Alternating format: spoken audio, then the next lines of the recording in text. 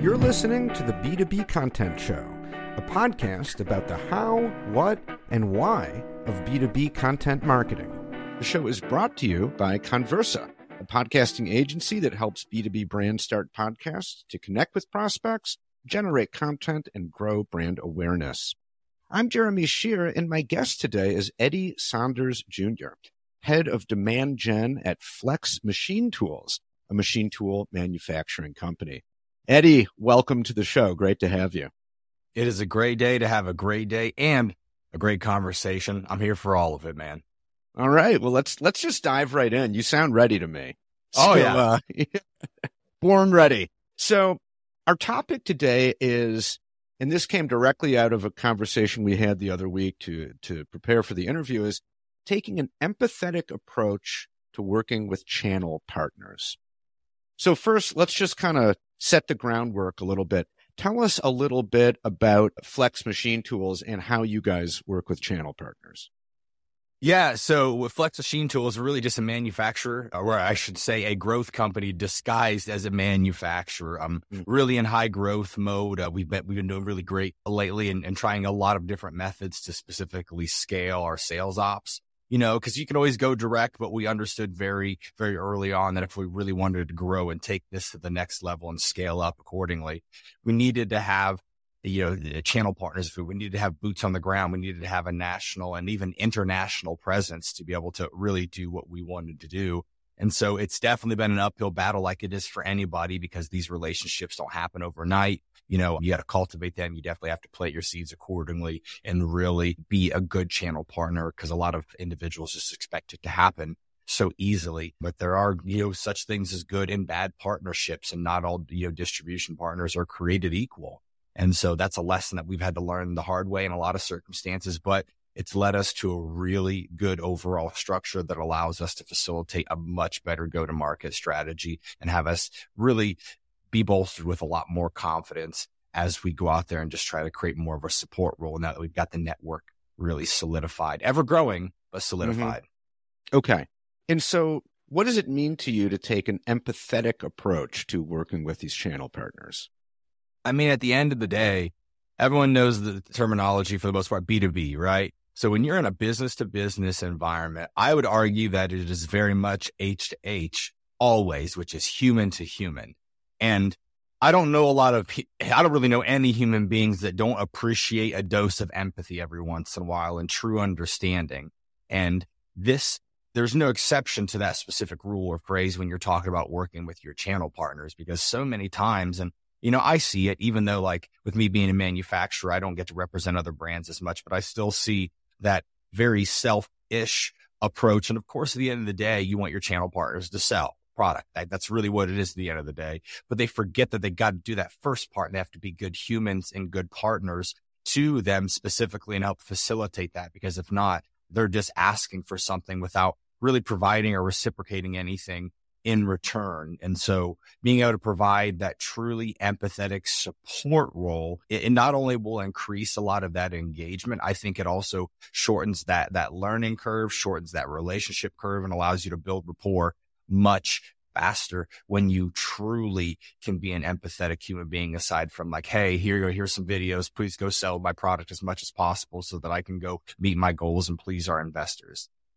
Too many people are doing that. And I think that it sets you up to fail. And that's why we take a little bit of a different approach here and we get the results that we do from it.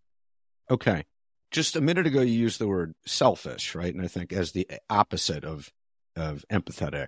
So give me an example of sort of what this empathetic approach looks like.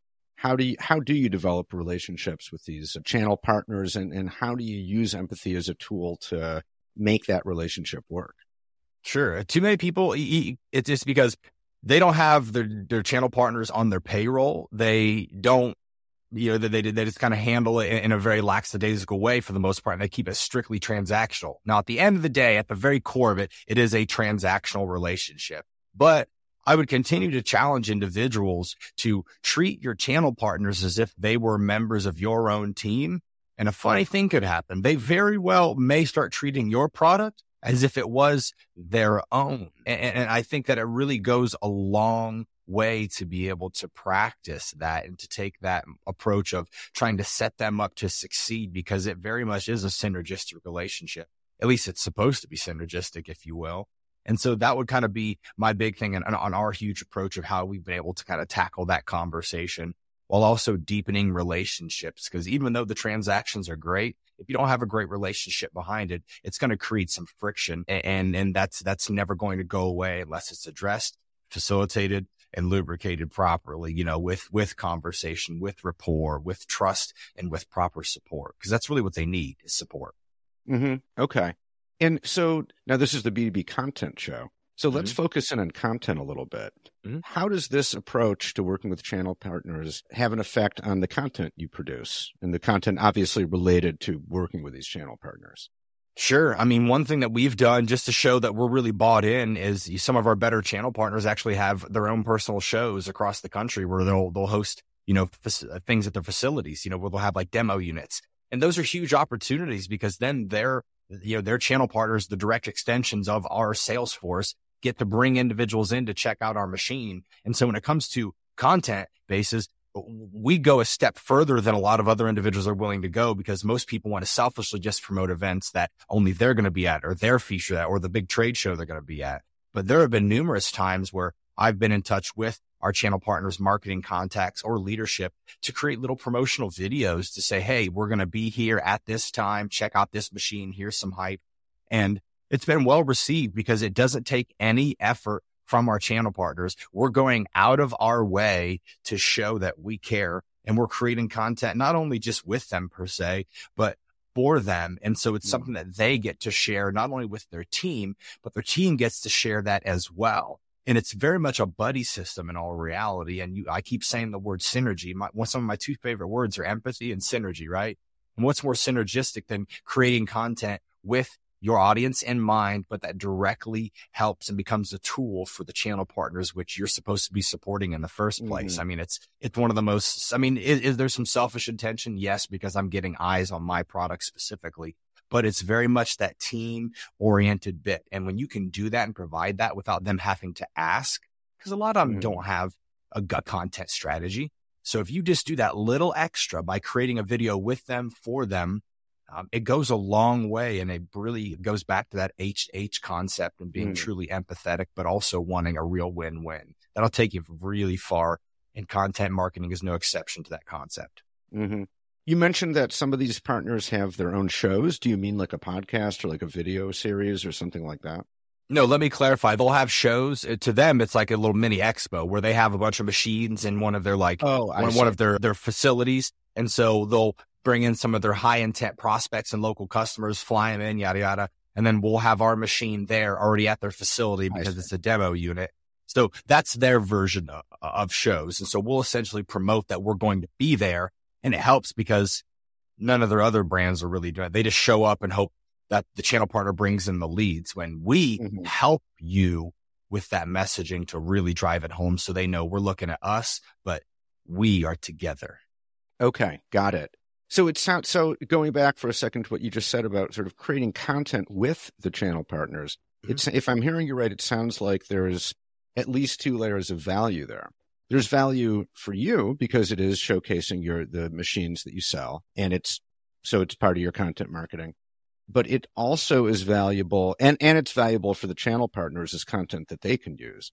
So I guess there may be three layers, but then that's two layers of value. And then the third layer is, by dint of, as you said, going out of your way to create this content with them without them having to ask, you're getting the value of strengthening your relationship with them because you're doing something cool with them and you're providing value. Am I on the right track?